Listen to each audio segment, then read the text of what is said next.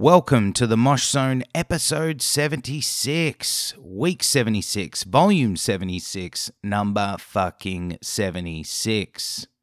How you going, guys? How's your week been? Thank you for tuning in.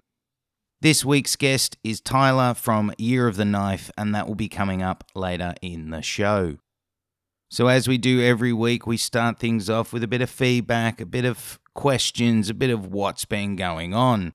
So this week, we've been absolutely smashing it with the listens, the shares, and the charts. Thank you to everyone and anyone that had tuned in last week, shared the podcast. Whatever it was that you did, you have absolutely killed it last week. We smashed it. A lot of thank you, of course, goes to Andy of A Plea for Purging and the guys from the band because they were sharing the fuck out of that episode. Thank you so much, guys. Much love, much respect, much appreciated. It helped us get into a lot of the charts, a lot of the top 10s, but most surprisingly, we made number 3 in the Canadian charts. Big love to you, Canadian guys and girls. Thank you very fucking much.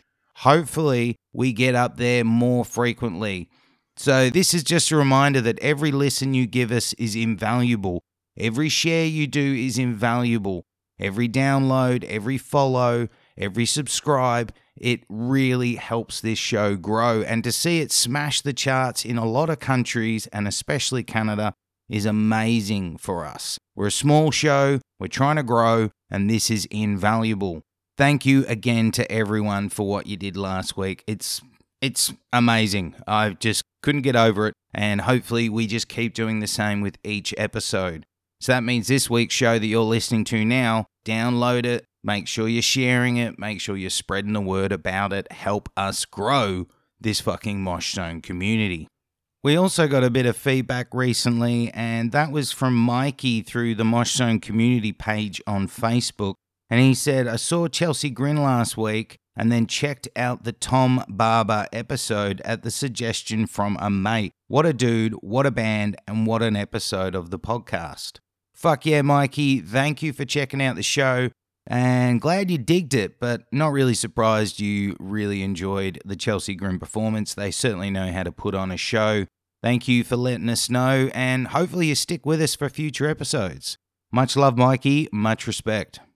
Also heard from Evan through Facebook, and he said, how do you keep getting these epic interviews? How? Thanks for tracking down and talking to all these fringe artists. My first episode was the one with Brooke from Impending Doom, and every guest you've had on before and since have been interviews I've been dying to hear. Today I'm listening to the Andy of Plea for Purging's interview. Really interesting hearing from these guys from smaller pockets of the metal scene. Keep up the good work. Fuck yeah, Evan. Thanks for coming in. Thank you for delving back into the very extensive catalogue we've been forming. And thank you for enjoying everything that we've been putting out since you've discovered us. Evan, stick with us. Lots of exciting stuff on the way. And thank you for getting in touch. It means a lot to hear that kind of feedback. So the last thing I've got to start this show off with is a bit of ratings and reviews. I've talked about it on previous weeks, and the reason it's so important is it gets the podcast out to more people like Evan and Mikey that maybe have never heard of the show. So if you use something like iTunes podcasts for the show, get in there, give us a rating out of 5, give us a review, tell us how good we are, how shit we are, whatever it is, it's invaluable to helping the algorithm get the show out to more listeners. Of course, on any of the other providers that you listen to this podcast, you can also leave a rating and a review. You can subscribe, you can follow, you can download, whatever it is, make sure you're doing it. It sounds very simple, but it's very important. So enough of my ramblings, enough of the jibber jabber. Let's get into this week's part of the show that you're all tuned into for. This week, I got to sit down with Tyler from one of the most exciting hardcore bands going around without a doubt, and that is Year of the Knife. Got to say thank you, Tyler, for taking time out for me and the Mosh Zone. Much love, much respect, much appreciated, dude. Got an epic chat achieved. Thank you so much, Tyler, again. Look forward to catching up and hanging out when you finally get to Australian shores. That chat with Tyler is coming up now. Yo. What's up, dude? What's going on, brother? Good, man. How are you? Good. First off, got to say, like, I knew of Agitator for a while and then discovered Year of a Knife, and then I was going back doing some homework. I didn't even fucking realize you were the drummer in Agitator for a while. Yeah, man. That was a trip. Yeah, towards the end, like halfway through, it was about 2-3 years. Yeah. I was like, fuck. Yeah. I was like, yeah, I knew the man had some musical chops, but shit. Like, yeah, fuck. So big fan, and got to say thanks for getting back to me, but also thanks for even checking out a few episodes. That's pretty dope for me as well. So I appreciate it. Yeah, dude, it's very cool. Thanks for hitting me up. Talk about a buzzed band. Like before we get into starting things, fuck man, you guys are hyped at the moment. Gotta love that, wouldn't you? Yeah. I just riding with it. You know what I mean? It's starting to pick up. We're playing a lot, doing a lot of shows, doing a lot of tours, and yeah, it's just good. It's good to finally be part of like something that like me and my friends created. Especially in Delaware. I've always just joined bands, but I think Year of the Knife is the first band in like 10 years of playing music that I finally got to do something pretty gigantic, I guess, or big. Yeah, I think it's really exciting, man. Big props on what you guys have been doing, and excited to see what's ahead. So just want to have some fun. I definitely, as someone who's recently cleaned up his addiction past, I'm down this path of, I haven't labeled it straight edge, but I'm definitely living a life that is. So I definitely want to touch on that. It's up to you, man. Like if you feel like you'll be able to hear it better for you while doing it, then yeah, go for it. Yeah, man. So I mean, you said that you had a past with addiction, or yeah, really quite bad. Like my dad was a full-fledged, very aggressive alcoholic. Wow. When I say aggressive, I mean that very lightly. It was not an enjoyable upbringing, but unfortunately for me, when I got to about 17, as happens unfortunately with some people, you go down the wrong path. And you're right. For me, my path led me to, unfortunately, very, very much I was couch surfing. I was living on the street for a while and didn't look like I was going to clean up. And then cleaned up off the drugs and abuse with that. But then alcohol was still a thing, unfortunately. And I lived a lot of my life not thinking I had a problem, which I think is probably even more worrying if someone doesn't think they have a problem, but they have a problem. Right. And then I got married, and I didn't think I had a problem, and then, I was in denial is probably the correct way. And then the wife said, you're drinking a bottle of whiskey a day. And I said, oh, okay. Yeah, so it kind of grew into a full something you weren't realizing what it was doing to you. Yeah, every day. And she luckily she came along because she gave me the ultimatum. She said, "It's this or me." And at the drop of a hat, I just stopped, and it's been it's going on 3 years now. I haven't touched. Dude, congrats. Thanks, cool. Man. So so that now completely clean, and wow. I mean, the only bad thing, man, is I put on weight. Like that's the only bad thing because I am eating now. So yeah, I hear that always happens, but it's I think it's more important that you have willpower. You have like strong discipline to kind of just let go of that. Well, it is. It is also part of owning that you have the problem, if you have the problem. I think a lot of people like to sit in denial and say, no, it's not as bad as it is, or I can get rid of it at any time. And a lot of people can't. Like my wife thought I was that bad that I'd have to go to rehab. She thought, you're not going to be able to cut this cold. But I was able to I just cut it. And now I look at it and go, how did I allow myself to get like that? And why did I think it was enjoyable? Because it wasn't enjoyable, but it was that feeding it, just constantly feeding it. I'd get home from work and it was like, as soon as I got home from work, I'd go, don't need to drive anywhere. I'm going to start drinking. Really bad. Mm-hmm. Embarrassing to say that that's how I was. Did you have? I mean, did you grow up having any like hobbies or any passions or anything like that, or is it kind of just? I mean, I'm sure music was there, but That I guess was it. It was music. The way the I guess house it was for kind of got me, replaced. yeah, the way my house was for me was my only escape from what was going on in the house was getting in my room, locking the door, and listening to Aerosmith, Alice Cooper, Metallica. Just escape the reality. And I think alcohol and drugs then became a new escape for reality. Right. You don't want to confront your reality and your demons, because a lot of my problems were associated with my family, abandonment, abuse, Right. and That's where you comes have to from. confront them. So yeah, so it's been really good last couple of years. I feel great, feel healthy. Good to hear, man. I actually eat now. That's why I put on the weight. I love eating, probably too much, but Oh man, yeah. I mean, eating is sick. It's really good. It's it's satisfying. You can pig out all day or just eat junk or anything like that. yeah, So well, I love it now. I feast probably too much. So Um, but yeah, so bands like yourselves, I find very inspirational. The fact that you have a message that you do. I also like the fact that the message is sometimes you don't you don't candy coat it. It's needs to be in your face because part of the reality is someone needs to be giving you tough love sometimes. They can't just give it to you kindly.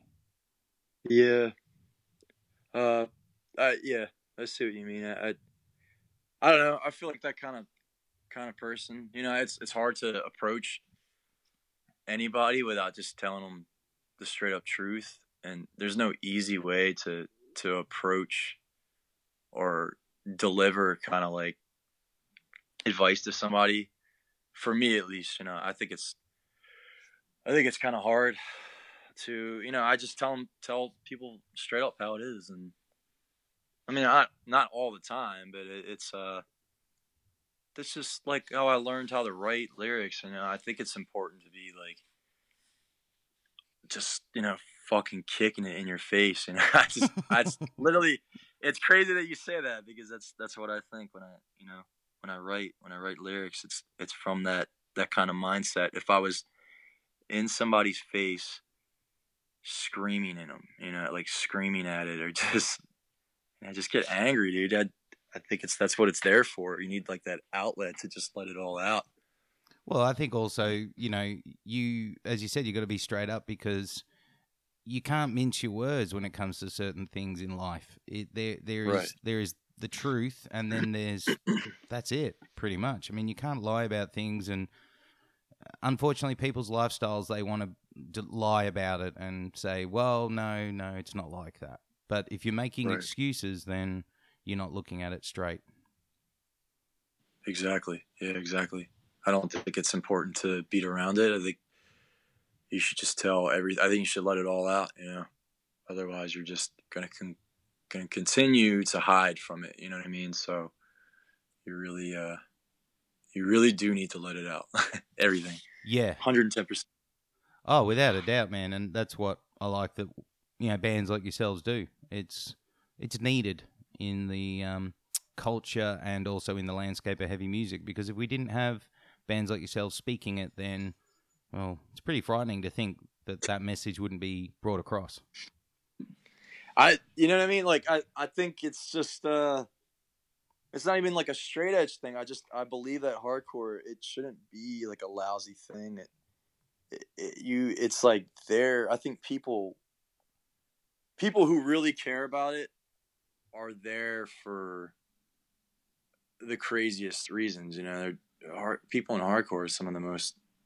I hate to say it, but kind of like that. Everybody with crazy insecurities like comes there and just It is. lets it all out. It's the misfit world, but we come together as misfits and form a community. Yeah, a misfit world. I like that. Yeah, it's a beautiful, ugly place that we keep together and look after each other. Well, that's what we're supposed to do anyway. That's crazy. You say I got my fucking. Oh, you got the misfits on too. Yeah, that's cool. So we'll come back to some of that stuff because I know you were around 15-ish when you became starting to say you were straight edge and that was your lifestyle.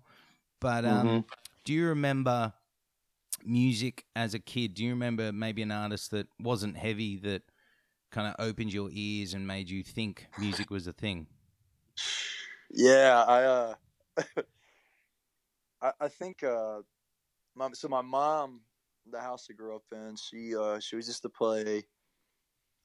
Oh man, she was really into like. She's really big on R&B, and she loved everything R&B, and she loved like Patsy Cline, and she loved Elvis. But the one thing I always remember was Bob Marley, and Bob Marley she would always play, and it was. I think that was like the first time like I kind of understood music, and it was so cool, you know. And one of the first pieces of music I ever owned was a 98 Degrees tape. Hey, It was terrible, dude. It was so bad. But you know, my mom is really what got me into music first, and then my brothers. My brothers just made my world explode with music. You know, I inherited it all from them, so it was pretty cool. And I'm trying to think like. One of the first CDs I ever owned was Everclear. So Much for the Afterglow. Whoa, okay, we're talking melancholy as fuck right there. Yeah, man. I know that's an album I know every word to, for sure. That and Nevermind from Nirvana. Like it's just, dude. I I kind of grew up on crazy. I don't know, just early. It's not even that early. It's like mid '90s alternative, late '90s. You know. Well, it really grunge and that kind of post grunge was really flourishing at that stage. So Big time. Yeah. was your brothers playing that music, or was music very much in the house? Like, was there always tunes playing, like, or was it kind of hidden? Like, if your brother was listening to music, you'd sneak in and listen along, or Yeah, I think it was a lot like that. Like, so my brother Ryan, he was like he was really into alternative rock music and stuff. A lot of the more bigger mainstream stuff that was bigger on MTV around that time, and he definitely was playing music. Like when I was a kid, his room was in the basement, and I would sneak down, and I remember him. He had like all these crazy Smashing Pumpkin posters on the wall, a couple of Kurt Cobain posters on the wall. I don't know. He would just play all types of stuff, and he actually had a band. And the first time I ever saw like a band play music together was his band, and it was in the basement, and they would practice. And it was the first time I ever saw a drum set, dude. And I just like kept tapping it with my finger, like drum, like all the little toms and the floor tom and shit. It was really cool. But I don't know, going off on a tangent. Yeah, so my brother Ryan, who was the oldest, he was that kind of guy, and then Brandon was like, just the dirty gutter punk kid, and he was big on like Screeching Weasel and Rancid, and I don't even know, man. He got U.S. Bombs and all types of crazy shit, Misfits, Green Day. Green Day was a big thing too, like the Dookie album. oh yeah, yeah. That Brandon and Ryan were like, that was like their favorite album, and it eventually got passed down to me, and I love that record, man. So I mean, obviously drums. You're saying there because drums were kind of your thing. What about the drum kit? Because the drum kit there's no way of mincing it. It is the aggressive instrument. It's loud. It's obnoxious. It's also, it takes a bit to learn. It's not you can't just pick it up and, suddenly be playing Slayer off by heart. What drew you into drums as an instrument? Why not guitar? I don't know, man. I think it was just like some sort of calling. Like there's a there's a storefront in this like shopping center in Newark where I live, and I was walking with my mom, and this drum set was literally like in the storefront in the window, and it was just like calling me. You know what I mean? Like it was like this golden aura, this glow around it.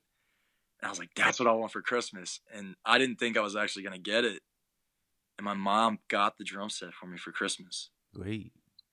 Yeah, and I don't know what it was. It was like the first thing I ever like stuck to. It was like the first love, man. It was like my first thing I ever fell in love with, and I think it's bigger than that. I think something was just calling me to it. You had And a I'm you had a glad. Wayne's World moment, man. Yeah, exactly. You know what I mean? So, So I just how old were you when you got the kit then? I was 11. Whoa. Yeah, so I'm 27 now, dude. I swear it's like, when was it, 16 years or something? Yeah. 15. Yeah. It's been a long time. So pretty much, more than half of my life.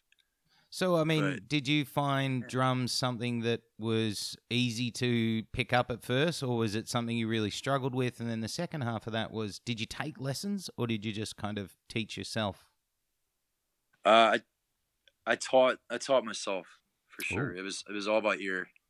I was so like in the music that it was crazy. I picked it up, and I feel like it was hard at first. I remember I just kept playing the same shit over and over again, and then I got in trouble when I was a kid, like like we all do. But I got arrested, and then I got my drum set taken away from me, oh. and so I got it back a couple months later. But in the meantime, while I didn't have the drum set, I for some reason I picked up a lot of double bass parts, like double bass and tom parts, because I must have listened. That's probably when I picked up kind of like metalcore and death metal stuff. My brother Brett, he was really big into death metal, and I would take his CDs, and we had a CD. That was the time of the CD players, and I'd take it on the bus, and I would just take CDs of his and put them in there, and I'd get on the bus and go to school with, and just listen to it, and I would pick up everything. But it was going back to the drums. It was hard at first, and then when I got my drum set back, dude, I just like went in, I went in. So yeah, it's So, cool. I mean, you mentioned there, you got into the metalcore. So, you mentioned that grunge was kind of the first step into kind of guitar driven world, but when was the Yeah, moment that you started switching to hardcore? And was there a band that, was it a Hatebreed? Was it a Terror? Was there someone that you heard and you went, this is my shit. This is what I need to get yeah. into? Sorry, I mean to cut you off. Hey, you're fine, man. Yeah, like okay, so Hatebreed I did not find out about until a couple years later after I was in the hardcore. I actually have my CDs in front of me right now. I'm gonna check this out. But it's funny you say Terror, dude. One with the Underdogs Yes. was one of the first hardcore records I picked up, and that was in my CD player, like sixth grade on the school bus. Oh my god, that's all I listened to, dude. And I still have the CD, dude. It's here somewhere, and it looks like it actually like a special limited edition thing, and it looks like a vinyl record but on a CD. It's got Ooh. like the grooves on it. Oh, yes, that's the one I've got. Yeah, it's behind me on, you probably can't see it. I've got two things full of music CDs. Dude, look at that. That's incredible. Oh, I've been collecting since I was, I think, 8 or 9. Yes. I can't beautiful. stop collecting, man. It's a bit of a weird thing. The wife says, "Oh, you're just collecting objects." It pretty much is. You can get it all online nowadays, but nothing beats a physical copy. Yeah, I think it's this one right here. Yes, that's the one. Yes, that's the one. Beast. Yeah, that's so cool. So what about hardcore made you want to really get into it? Was it the aggression? Was it the energy? Was it a feeling of belonging? What about hardcore drew you in? I definitely was the aggression and energy. It was definitely the pace of it. It was I always just like wanted to go fast as a kid. You know what I mean? Like I was always skating. I was always on my bike, and I just wanted to go always so like just fucking fast all the time. And uh, fast music goes hand in hand with that. You know what I mean? And I just picked that up, and I liked how I shouldn't say it's simple, but like the fast upbeats of something like Terror, like one with the Underdogs, and I just connected with it so well because I liked how solid and hard that drum beat was, and that stuck with me. You know, and it was definitely the aggression and the energy, but the belonging I only discovered, you know, about 2 or 3 years into it, what it really meant, you know, and there was just this bigger belonging to it. It definitely. I know what you mean by simple. It's not as in it's not taken No. as that word. It is part of. I got the same feeling from hardcore that you got. It's four to the floor kind of driven rhythm that is quick, but when it slows down, it's got the same impact. And it felt like probably someone that's especially playing drums, it felt like something that you could obtain. Like you could play that. Not because it was easy, but just because, it's not, you're not filling it in with a million over the top fills that death metal does and thrash metal does. Yes. So it's not, you know, it's not technical. Mm. It's not too complicated. It's just straightforward shit. And I like to be a very just simple, you know, not complicated person. And I think a lot of that stuff you can like pick from, you know, and kind of feel it. So around this age, is this around the time you're discovering straight edge? Is this around the time that you were getting into hardcore, or did you become straight edge and then hardcore came after? Man, my memory's terrible, but you know, hardcore was first, definitely. But you know, about maybe a year or two into it, that's when I discovered straight edge. A friend of mine, Garrett, you know, he was straight edge.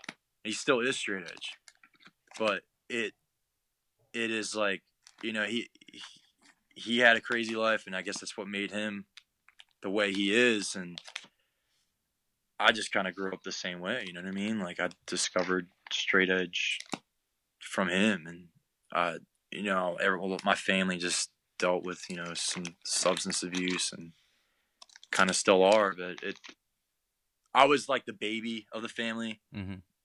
So when you just feel, I felt like kind of on my own. You know what I mean? I felt I watched everything around me, and I watched my family kind of just do all this stuff, and I just didn't want to do. I didn't want anything to do with it, man.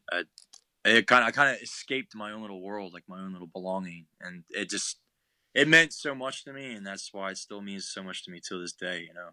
So Well, it is, and it's always difficult when you have an environment like that going on. And also at that age of around 15, you're also trying to find yourself. oh yeah, You're trying to find your path, your meaning, and if you're seeing people destroy themselves around you, um, as I know as well, seeing someone like that, you don't want to be like that. Um, you oh have no. more empowerment to choose your own path. And that takes a lot of conviction, especially at 15 as well. At a young age, it's no one knows what they want at that young of an age. You know, it's complicated, man. It still is. Now, when you're doing that at 15 and you're at school, this is also going to be a challenging time because everyone around you is at that ridiculous party age. You know, that's the age when everyone starts, smoking cigarettes, they're drinking beer, they're whatever they're doing. Yeah, It's got to be weird for you also at that age watching everyone that you or your peer group go through that, except your best friend who you're saying was straight edge as well. yeah, and um, I was surrounded with a lot of that. A lot of the kids that I went to shows with, and I met through music. They like to party, man, and they like to drink, and I think that's kind of what made me who I am, from not being so judgmental about it and accepting of it, because I could still hang, and people just kind of destroying the world around you, I guess. But not a lot of people got that far, I know some people that have gotten pretty bad in drugs, but a lot of the friends that I went to shows with, they just drank or smoked weed, stuff like that. But yeah. I think something that's strange is probably around that time, and I think not maybe so much nowadays. People would say it's an extreme way of living, or they claim that if you're straight edge, you're extreme. I think. What's your take on that? Because I think that's really weird to say it's extreme. It's not extreme. It's like just being you. I think it's definitely like a misconception. I think what people see when they see straight edge is they see kids that are, oh man, how do I put this? People who push something the hardest always kind of are. I hate to say it, they're like the biggest hypocrites. They. I mean, I'm not a fucking perfect dude, like a perfect person, man. But like, I don't know. It's a big thing with straight edge. Like, some kids will get in and be like, "Fuck that," you're a fucking idiot. You're a fucking junkie. Blah blah blah. Piece of shit. You get high, you get drunk. I'm gonna beat you up. Blah blah blah. And it's. I feel like kids like that, they're just constantly going from the next thing to the next thing to the next thing. And that's not really a big thing right now, but it definitely was a couple years ago. Well, that's the I don't like the phrase, but it's the militant side of it that it sometimes, unfortunately, gets thrown in with it. I think that everyone just thinks if you're straight edge, you're militant. The militancy of it. I had I had this band, dude. It was called Uzi Kids. Uzi And it was Kids. yeah, Uzi, like the gun, Uzi I, and it was like a joke militant band. It was funny. It's funny to joke like that, but like none of us were ever serious like that. The four of us were just accepting people that grew up around, terrible shit like that. But we made light of that kind of like that corner in straight edge. We made it kind of funny, but it was you don't really see that now. No, it's kind of died off. I think that's part of just how I think nowadays. I think people are a little bit more open and aware of what's actually going on. I think people maybe are just chilled out a bit. They go, okay, if you're straight edge, that's not extreme, and if you are straight edge, there's no need to be. You can be full on, but not that full on, if that makes sense. Yeah, like always just shoving. It's like shoving their beliefs down people's throats and shit. And I don't know. Well, it's weird. I think nowadays the ones that are probably more militant are actually vegans. Probably it's unfortunately now they're the ones doing that, and eventually they will calm down. But at the moment, they're the ones that are probably doing more militant style protesting and getting out in people's faces. Yeah, vegan straight edge is it's strong. It's a strong moral system and just high beliefs for sure. I think people, you see it on Instagram, you see it everywhere, but mainly like a lot of that stuff I see is in like Instagram stories, and they'll show statistics or they'll share information about how how animals are taken advantage of and murdered, and it's very interesting to be exposed to that kind of stuff. But I think there's a lot of immaturity with some people that don't really know what they're talking about. They're just sharing information they're not sure of. Well, I think that's in every aspect of nowadays. A lot of people just see Yes. something and share it. Doesn't matter what it is. They don't really go in depth. I wanted to come back to a bit of music. Sure. When you're, at this age and you're getting into hardcore and you've got a straight edge life now going strong and you're at school, when in your head do you say to yourself, I think I want to do music as something? And if you didn't say that yet, were you looking at a career? Because, the reality is not often in high school do kids go, that's it, music's my thing, fuck everything else, that's what I'm focusing on. So what was it like for you in your last, touch of high school? Um, probably when I was around like 15, probably even before that, 14, discovering the drums and like you grow this passion for it and you have such a love for it. You're like, damn, I really want to get involved with other people. And I had a friend back in the day, um, Brandon Ledeker, and me and him would just we would play together. We were neighbors, and that's like the first little thing that I started playing music with, and that was in like middle school.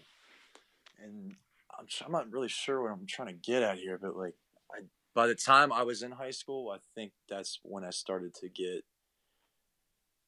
taking music more serious and started to discover how to write a song. Um, just go completely like ape shit on drums. And I don't know. I met a couple people at shows, and that's kind of where I got it from. I feel like I'm missing the question here, though. Like, No, no, no, not really. You've kind of answered it. It was around that age you decided music's what you wanted to do. But were you yeah, were you ever considering something else as a career to backdrop on? Because I know you're into art and graffiti as well, but was that maybe what you were thinking mm-hmm. of doing if music couldn't pan out? Yeah.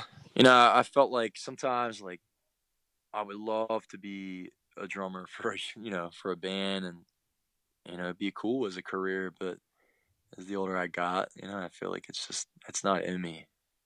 I'm not in it for that. And I guess that just makes me not want to work as hard Mm-hmm. to have it career.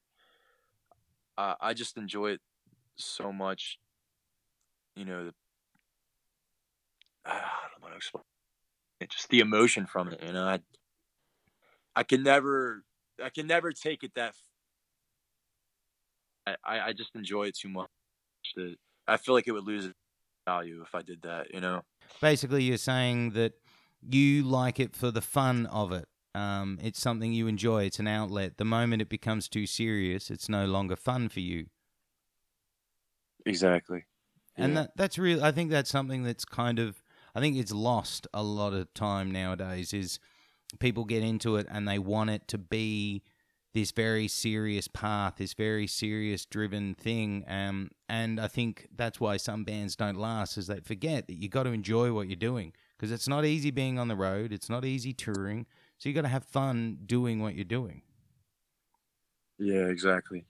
And I have like a very it's not a negative way of looking at it. It's just more of a stoic. Realistic. Yeah, real. You could say things last forever, and Oh, that's why I think it's important to appreciate every moment. yeah. So, you were saying you're just a bit more realistic. Yeah. Damn. I completely lost what I was saying. Yeah. It's just I think it's important to. I don't think that things will last that long, obviously, but you're there for the ride.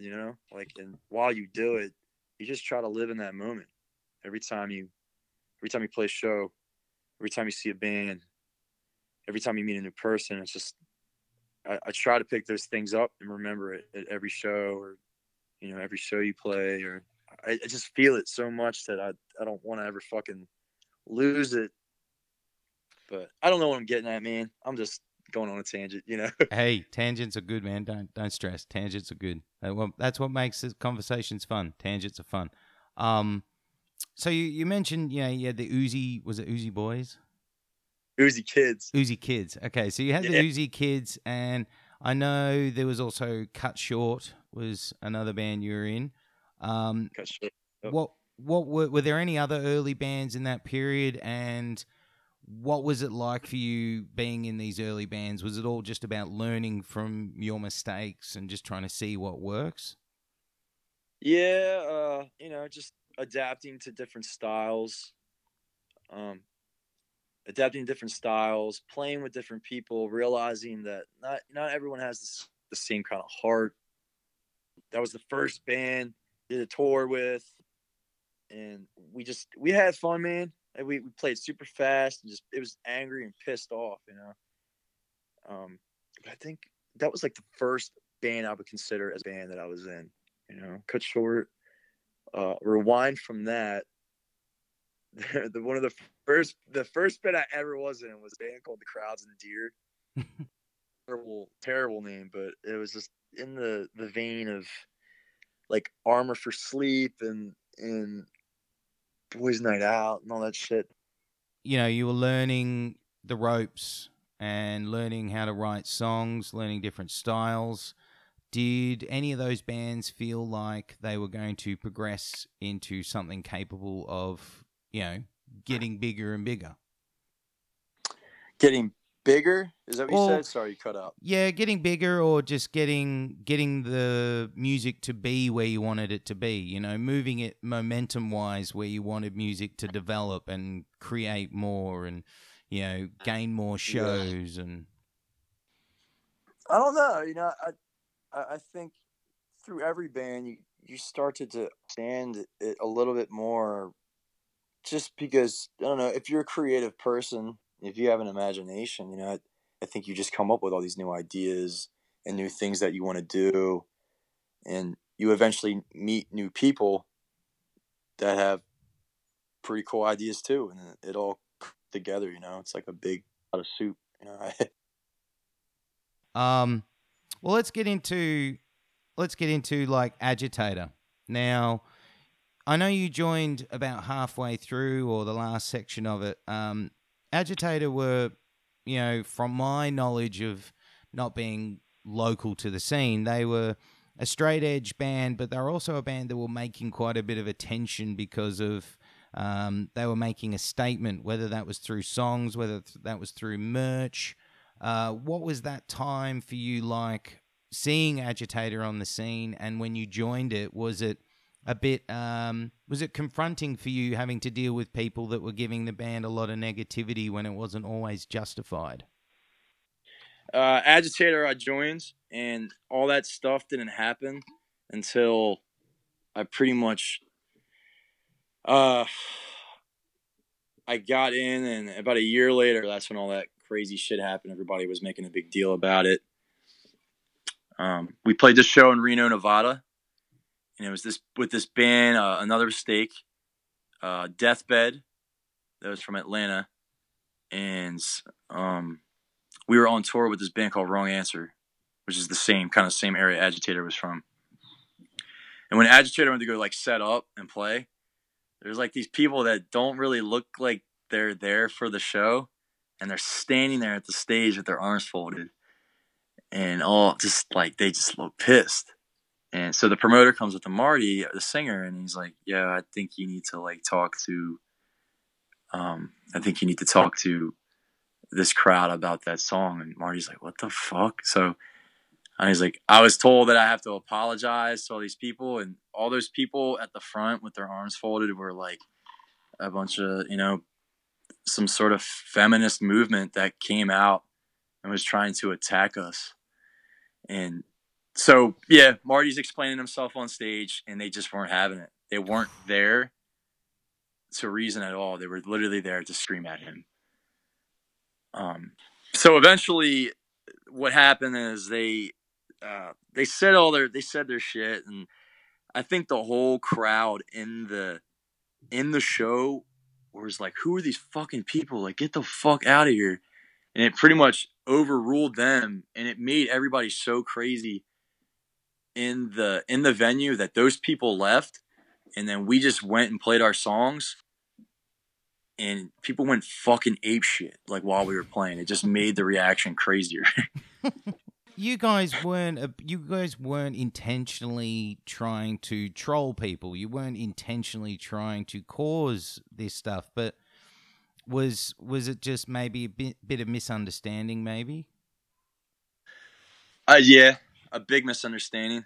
Marty never wrote that to piss people off. You know, it was an angry band, stemmed with, angry lyrics and angry beliefs. And he wrote a song, and he never wrote it to fucking piss anybody off. He never wrote it um like he was standing for that kind of shit, standing for rape and all this other shit that people said we were promoting or condoning, and it was just ridiculous. It's a bit weird because you think about the bands that write gore lyrics, some of the obscene stuff that they're writing, they don't have people come and protest about, what they're writing. Like Cannibal Corpse doesn't have people come and protest about some of their songs. Like No. I know it's a very extreme comparison, but what I'm saying is all it took must have been one person to hear the song and say, well, this is what he's saying, and then it just escalates to the point where it's out of control. Yeah, it gets misconstrued, just taken apart, dissected, and just everyone likes to make up their own little assumptions and stories of it. But a lot of it started on Tumblr. And do you remember Tumblr, right? Yeah. I don't think it's around anymore, but yeah, Tumblr, like that shit was just going crazy, and yeah, people hated us for sure for no fucking reason beyond their belief. I don't think they really understood why. They just got caught up in everybody else's opinions, and so it was just pretty crazy. But I never really cared when I joined and it didn't happen. I would just love to fucking play with them because they were just at the time, dude. They were just like this heavy, pissed off, fucking straight edge band, and I was just like I related with that, and they ended up being some of my greatest friends. Do you think part of that stuff that was going on ever gave you guys a chance to really get going? And then the second half of the question is part of kind of links in with Year of the Knife. Do you ever think being a very outward straight edge band potentially stops you from gaining fans that aren't straight edge?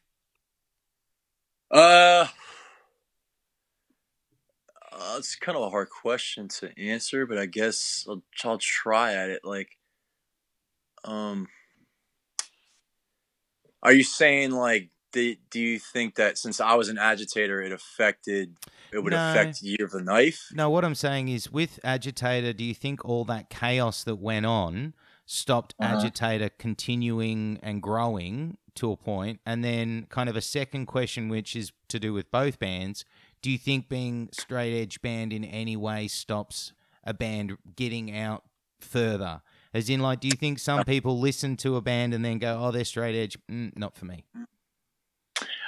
So yeah, with Agitator, that eventually calmed down, like all that stuff, and then we wrote an LP, and everything was fine. It's just we kind of burned out a little bit. I don't think people cared as much anymore. I think it was just time to do our own things, and we were a band for like 4 or 5 years, but it never really affected us. I think that stuff fizzled out.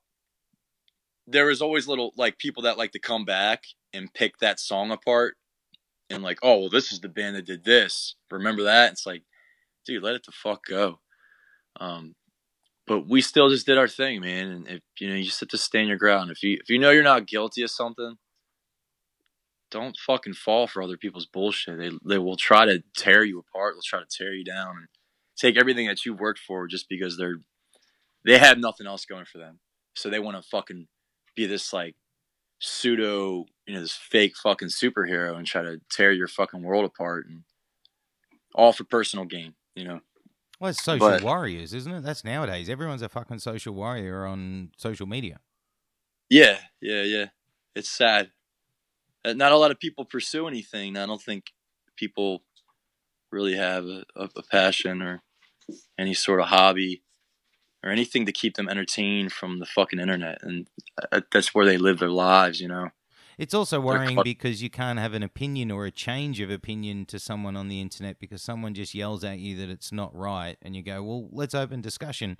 They don't want to open discussion. They just want to yell at you that they don't agree with you. That's not a discussion. That's not how it works. Exactly. That's exactly how that's exactly how they do it. They don't want to reason. They don't want to agree. They want to be right. they want to put their 2 cents out there, and they want to be looked upon, and um, just as this, yeah, like a fucking superhero, dude. They want to be the best, you know. Yeah, and a So, worrying thing with people that aren't willing to open up the discussion is shows that they're worried that their opinion or their mind is going to get changed through the discussion. They don't want to talk about it because if they're suddenly wrong, oh, that's not good for them. mm-hmm. It's Yeah, weird. It's weird. it's interesting how people like to you put your opinion out there, and people will use everything against you. They'll subtweet you. They know personal things about you, and they like to bring that shit up, and they don't have really anything else going for them besides that. And that's where they try to get some sort of popularity out of everything. It's fucking terrible, dude. I don't know why people act that way. So I think the problem is more people have got a platform nowadays. They didn't used to have a platform. Now they do. yeah, so social media is like, it can be, a very narcissistic thing. It can be definitely that is definitely the number one platform to, hey, look at me, like, I'm a fucking rock star, and I do all this shit and do that. It's like, it's cool to share the events in your life, and it's cool to do stuff like that, but not when you're posting a picture of your fucking face every day, dude. It just becomes something of you being obsessed with yourself and trying to gain attention from it, and not really giving anything back. I don't know. Well, yeah, I think spot on. I also think it's a bit worrying that you ask some people what their career is now, and they say they're a social media influencer. Sorry, Yeah. is that that's a thing? That's a fucking thing. That and like models and stuff like that, and Oh, promoting workout, like just proteins and workout powder and shit. I don't know, like all that stuff. they're like, drink this tea. This tea's great. Okay, thanks. Yeah. But yeah, like answering your question, the other question, yeah, like you're the knife is like, nah, we don't really like. I think it's a pretty universal thing that we're a straight edge band. Um, People dig us either way. I write straight edge lyrics. We have a straight edge message, but it's from a different angle. It's from personal experiences, and the way we are, and the way we grew up, and just dark, kind of devastating shit that you got to deal with. And um, I think it's very relatable and universal for a lot of people. So I feel like that's why people could dig us a lot more. It does suck sometimes, and I think it's very important to stand. Obviously, being straight edge, it's very important to stand for your morals. But when you're a straight edge band, it can pigeonhole you sometimes, and people, only straight edge kids, or even hard, I don't know, only straight edge kids will listen to that band, and other people, like people who smoke cigs or smoke weed, it's like, I don't want to fucking listen to them. It's a weird. It's weird. Now, getting into some Year of the Knife stuff. The switch over from being at the back of stage to the front of stage. Um, what was that like for you? And was it something that you were comfortable with doing? Um, yeah, it was definitely a weird transition. Uh, going from drums to vocals. The only thing I feel like vocals and drums had in common were like rhythm. Mm-hmm. They're like rhythm, and it's cool. You can go do vocal patterns and treat it as kind of like a drum set when you put it over a track. The transition of when I took over vocals and our original singer, we like just kicked him out. It was hard, man, and it's still fucking hard, but it's just the way it is, and um, I don't know.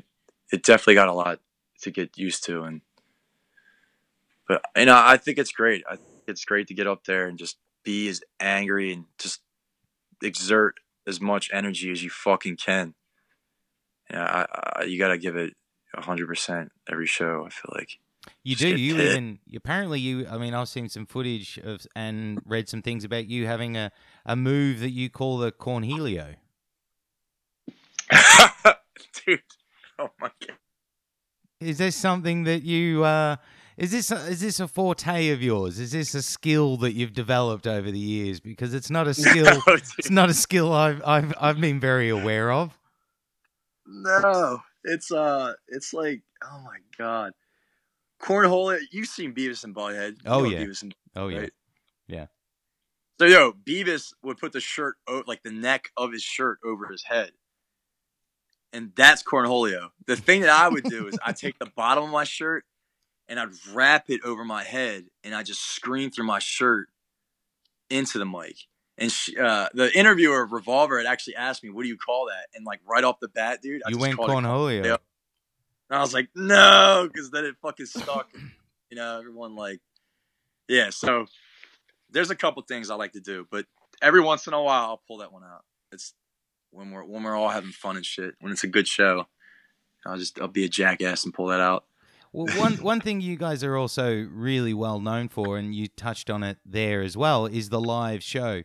You give it all, you throw it all out there, and you leave nothing on the table.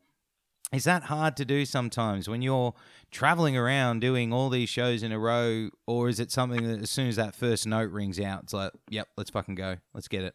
Yeah, I think like when that first note rings out, it's like adrenaline. It's like a straight shot of adrenaline, and then we're all like, "Oh fuck!" And then once the first couple seconds of the song go in, it's like, you know what I mean? We're all fucking rolling and feeling it. Let's get into a little bit of the end of Year of the Knife, and we'll start to look to wrap things up because I'm holding you away from doing some graffiti work. I know.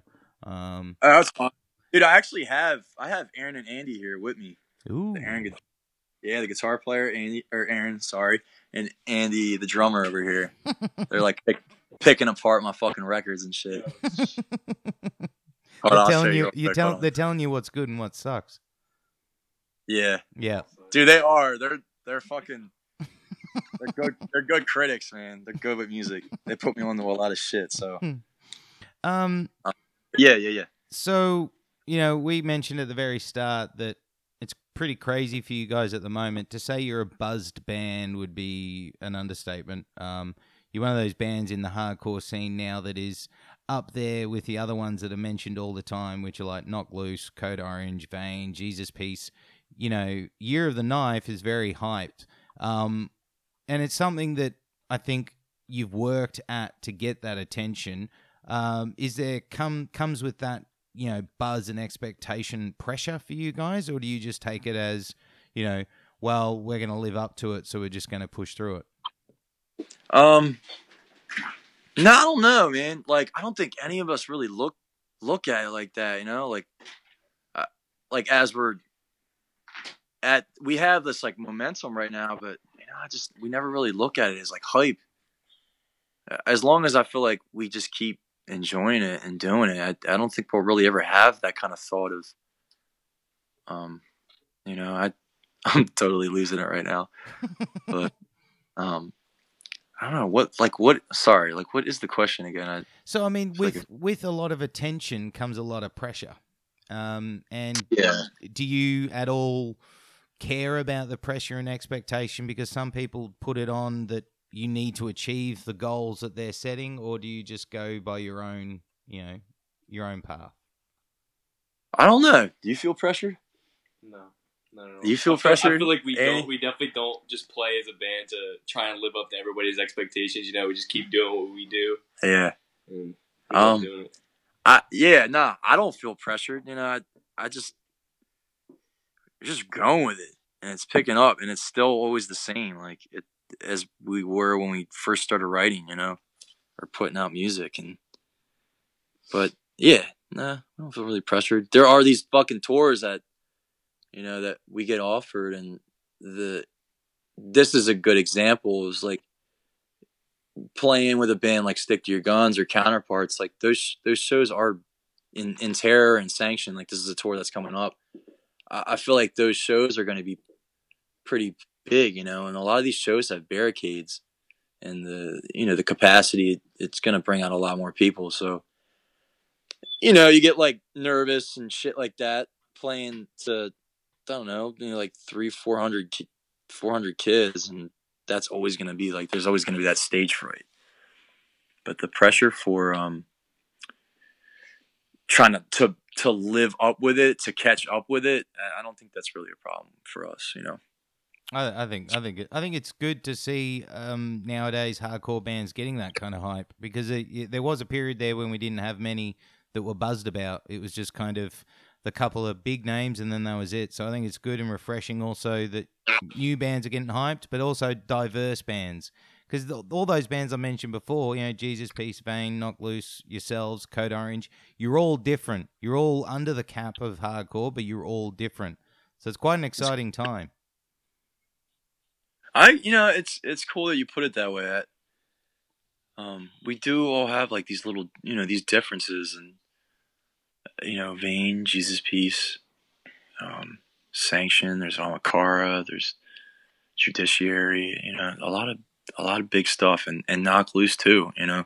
I it's good to be a part of this era, because you know what I mean. Like, we listen and look up the bands that we grew up with and wonder what it must have been like, to be a part of that.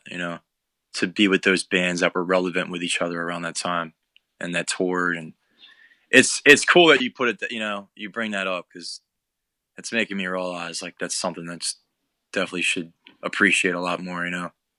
Oh, it's an exciting time for bands like yourselves and hardcore in general. I think we're getting into a really exciting time. I think it got stale for a while, but I think it's really exciting because of bands like yourselves and Knock Loose and stuff, really bringing it forward, and seeing tours that you're on with, the Legends Terror and Stick to Your Guns and stuff. That just shows that also the hardcore community is starting to give back. You're supporting each other. I think that got lost for a while as well. Yeah, I think not for like the past couple of years. I feel like there weren't really a lot of bigger hardcore acts mixing with like post-hardcore, like bigger, like the post-hardcore world and metalcore world will always kind of thrive bigger with touring and getting out there a lot more. But as far as hardcore goes, it's always been a very deep underground culture, and I believe that hardcore should only go so far. It shouldn't go into the mainstream world. It's got to stick to the fucking underground. Yeah. Yeah. That's where the roots are, man. Under.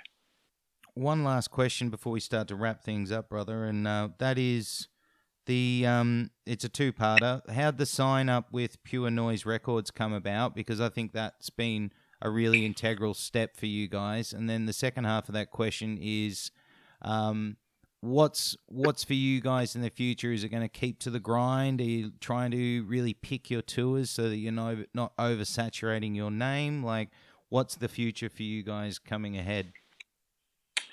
So the first question with Pure Noise is, we were doing a tour, and Knock Loose brought us out, and we played like Ohio, Richmond, and I forget, there was another date too that we played in. New Jersey.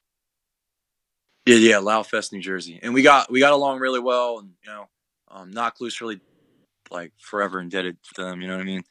So we did that little weekend, and then eventually we got offered this tour with them. It was Knock Loose, Terror, Jesus, Peace, and it was Stone. It was Stone, and we took Stone's place. Was it just the four of us? Yeah. Yeah, so it was the four of us, and it was a fucking awesome tour, dude. And they brought us out, and we got out to like the West Coast, and we played Chain Reaction. We played, and I think it's in Anaheim, and we played there, and I think one or two of the dudes from Pure Noise were there, and they really dug us, and so I think that kind of caught their eye, and they dug us because we were a straight edge hardcore band, and they really love hardcore, and they're, some of them are straight edge, and it's just cool to be a part of that. And they take care of their bands, man. So yeah, that's eventually, they hit us up and they're like, hey, would you like, would you want to sign the Pure Noise? And we're like, fuck yeah. So, we got like a LP we're going to be working on soon. So Fuck yeah. Yeah, there's that. And I'm sorry, the second question, you actually broke out earlier, but second part was, what are you looking at to do for the next, rest of the year and start of next year? Is it going to be tour as much as possible, or are you going to really pick your tours? Because one of the things nowadays, I think that bands need to do smart, and you're one that does it smart, is not oversaturating your name on the market. It's that real fine line. Tour enough, but don't tour too much. So what's the go for you guys coming up for the next 6 months to a year? Yeah, I think about in 3 weeks we leave. We'll be gone for 2 months. We drive a week out to California. We play Sound and Fury. And then after Sound and Fury, we have a week off. We'll probably just be in California, like LA somewhere. And it's going to be, I think, about 5 weeks. And it's just from the West Coast to the East Coast, through the whole country. We're going to be hitting Canada as well. And it goes from the West to the East, and then it ends back in the West Coast. And then we're driving a whole week back. So, dude, we're going to be gone for like 2 months. It's going to be crazy. We're definitely going to be choking each other out. Well, I mean, eventually you'll get to Australia, hopefully, as well. Yeah, dude, I think we had plans. We were trying to get out there. We were supposed to go to Japan and then Australia, but some things got messed up. So it would only make sense to do that all in one. You know what I mean? Yeah, well, you think traveling around America's hard. You're going to find it hard here. To get from one major city to the next is 8 hours minimum. No. Yeah. We make shit. We make shit really hard for you bands. It's like, hey, come and play in Melbourne, and then you're going to go to Adelaide. How long's Adelaide? 9 hours. No. Yeah. How are the shows? The shows are really good out there? Shows are good, but the trick with Australia is the lineup. It really is. Like, you kind of need a good package because Aussie fans get a bit fucking lazy. They're like, oh, we've seen so-and-so before. We're not going to go out. But if you put on a smart package and you don't go for too big of a rooms, you look at about a 500 cap room, you'll sell it out. Yeah. Power Trip did it recently. They were really smart. Nowhere over 500-600 and everything was selling out. So it's just smart packaging, smart touring. Okay, very cool. Yeah, Power Trip's the fucking shit. I'm sure they can bring a lot of people too. We want to get out there, man. And personally, I've never been to Australia, and it looks like a beautiful, place to be. So we want to get out there. And so let's wrap things up with the segment called Pick Your Poison. So this is pick one of your favorite of the two, and everyone in that room is going to hear what really you like or dislike. Okay. All right. Cool. Okay. Would you rather a pizza or a burger? Pizza for sure. Okay. Would you rather Chinese takeaway or Indian takeaway? Chinese for sure. Okay. Would you rather cook at home or dine out? I should probably cook at home, but I don't know. I'll just say dine out because I feel like that's what we all do. Dine out. Would you rather go to the movies or sit on the couch? I'll go to the movies for sure. Okay. Beach or snow? Beach. Cat or dog? Fuck. That's fucking hard, man. This. It's the most important one. Cat or dog? Dog. Oh, okay. I love cats, man, but I'll just go with dogs. Are funny as hell. So, skateboard or rollerblade? Oh, skateboarding all the way, dude. Surf. I should have said rollerblade. Surf or ski? Surf. Okay. Terminator or Predator? Predator. Fuck yeah. Okay. Rambo or Rocky? Rambo. Oh man. Freddy Rambo. or Jason? Freddy. Nice. Hell yeah. MacGyver or Walker Texas Ranger? MacGyver. How do you not know MacGyver? Brother, I'm fucking lost on that. Who's Would you rather Chuck Norris or someone else? You got to pick Chuck Norris. All right, man. Chuck Norris. He's Chuck God. Norris is good. He's God. You have to pick God. You have to. Okay. I pick God for sure. South Park or Simpsons? That's a hard one. I know my answer to that, but What is it? I was gonna say Simpsons. I'd say Simpsons too. Simpsons is legendary. Oh, gee. Yeah. Madball or Terror? Terror. I'll say Terror. Okay. I love Terror. Agnostic Front or Sick of It All? I'll say Agnostic Front. Okay. Hatebreed or Throwdown? Hatebreed. Okay. Metallica or Megadeth? Oh, Metallica. Would you prefer stage dives or mic grabs? Stage dives. Okay. Yeah, stage dives. Would you prefer to watch the show from the mosh pit or up at the sound desk? Oh, at the fucking mosh pit for sure. Up in there. Chaos. Would you prefer to tour for the rest of your life or record for the rest of your life? Oh, God. That's a hard question. That's the lesser of two evils because they both have their difficulties. Oh, my God. Oh, man. I'll do recording. Okay. I'll do recording. Last one. Would you prefer to own an album on CD, vinyl, or on your phone? Vinyl. All right. Or vinyl. All right. I think we just broke you in that last segment, but we got there. The MacGyver, dude. I'm sure a lot of people know that, and I'm just MacGyver's the guy that can create anything out of anything. So you say, I need to make a bomb. You give him tinfoil, a toothpick, and an avocado, and it's made. Okay. Okay. And I'm down with that. And then Walker, Texas Ranger is Chuck Norris, and you know Chuck Norris doesn't do push-ups. Yeah. He pushes the earth away from himself. So it's he's crap. MacGyver, like that's a term, obviously. Like, yo, I'm gonna MacGyver this, like blah blah blah. But it's an actual person, an actual thing. It was a TV show in the 90s. It was massive. Where am I, dude? This is the Twilight Zone. I'm in the future. Yeah, I am in the Twilight Zone for sure, dude. Yeah. Yeah. Nah. We'll just go with Texas Walker Ranger, dude. We'll do that. We'll go with Chuck Norris, bro. That question broke you. Fuck. Yeah, man. I feel stupid as hell now. Not at all, man. Not at all. It's quite interesting because you ask that question and some people go hate them both. You're like, okay, well, which one? Pick one, please. Yeah, please. But Tyler, just thank you for taking time out, man. We've exceeded expectations. It was a really good chat about your lifestyle. Your opinions on things was really refreshing to hear as well. It'll be interesting for people to hear that as well, I think. Also, just about some band stuff. We had some technical problems, but I'll now have to spend my next 3 weeks editing, but that's fine. Fuck you. All good. But yeah, really appreciate it, man. Lots of love from Australia here, and stoked awesome, to hopefully get you out here soon.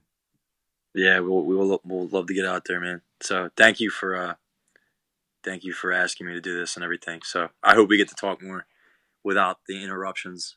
So. Yeah, well, if you get down to Australia, I'll take you out for a sandwich and hang out, and I'll bring the equipment. We can do it while we munch on some food. Yeah. So. Fuck yeah, man. Take care, brother. All right, you too. Have a good day. Later. See ya.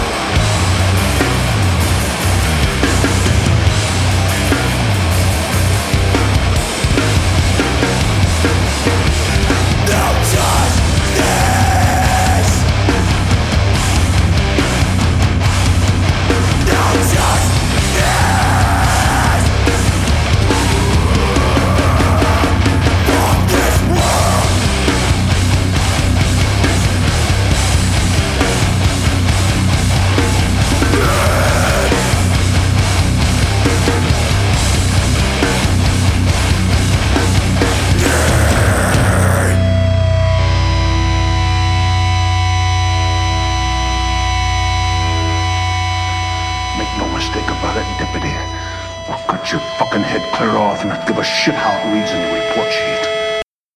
So that was my chat with Tyler from Year of the Knife. And at the end there, you heard the band's song JRM and Blue Lies. Both of those are on the band's recent compilation that they put out through Pure Noise Records, which is called Ultimate Aggression. So this is the part of the show where I remind you guys and spark that little fire in you to let you know and remind you that if you enjoyed those tunes, if you enjoyed the chat with Tyler, now's the time to get online, discover Year of the Knife. Now's your time to get online and maybe buy some merch, buy some vinyl, buy a CD. Whatever you've got to do, support Tyler and Year of the Knife. Support one of the best bands going around in this genre, and also a very up-and-coming young band. It's the kind of band that you want to get behind early before they blow up big. You want to be able to say, I've been with these guys since day one. Now's the time. Support Year of the Knife. Also got to take time again to say thank you, Tyler. Much love, much respect, much appreciated, dude. You're a fucking legend. Keep doing what you're doing and look forward to hangs very, very soon. So that's it. That's the Mosh Zone episode 76 done, dusted, all wrapped up, locked away for this week.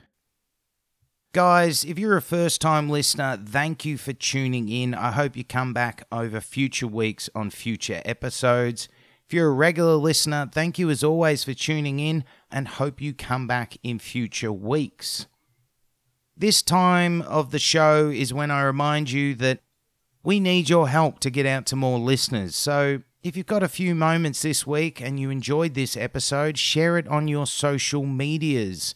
Also, tell everyone you know about the Mosh Zone. Help us out. Help us grow this Mosh Zone community. Also, at this time of the show, I need to remind you that if you want to find Mosh news and Mosh reviews, we have it all on our website and social medias. Our website is www.themoshzone.com. Our social medias are all at The Mosh Zone, and you can find us on Facebook, Instagram, and Twitter. Also, don't forget, you can also get in touch through our email address, which is themoshzone@gmail.com. Get in touch, guys. Help us grow this Mosh Zone community. There's not much else to talk about. That is all of my rambling done. Thank you for tuning in. Have a great week. Stay safe. Open the pit.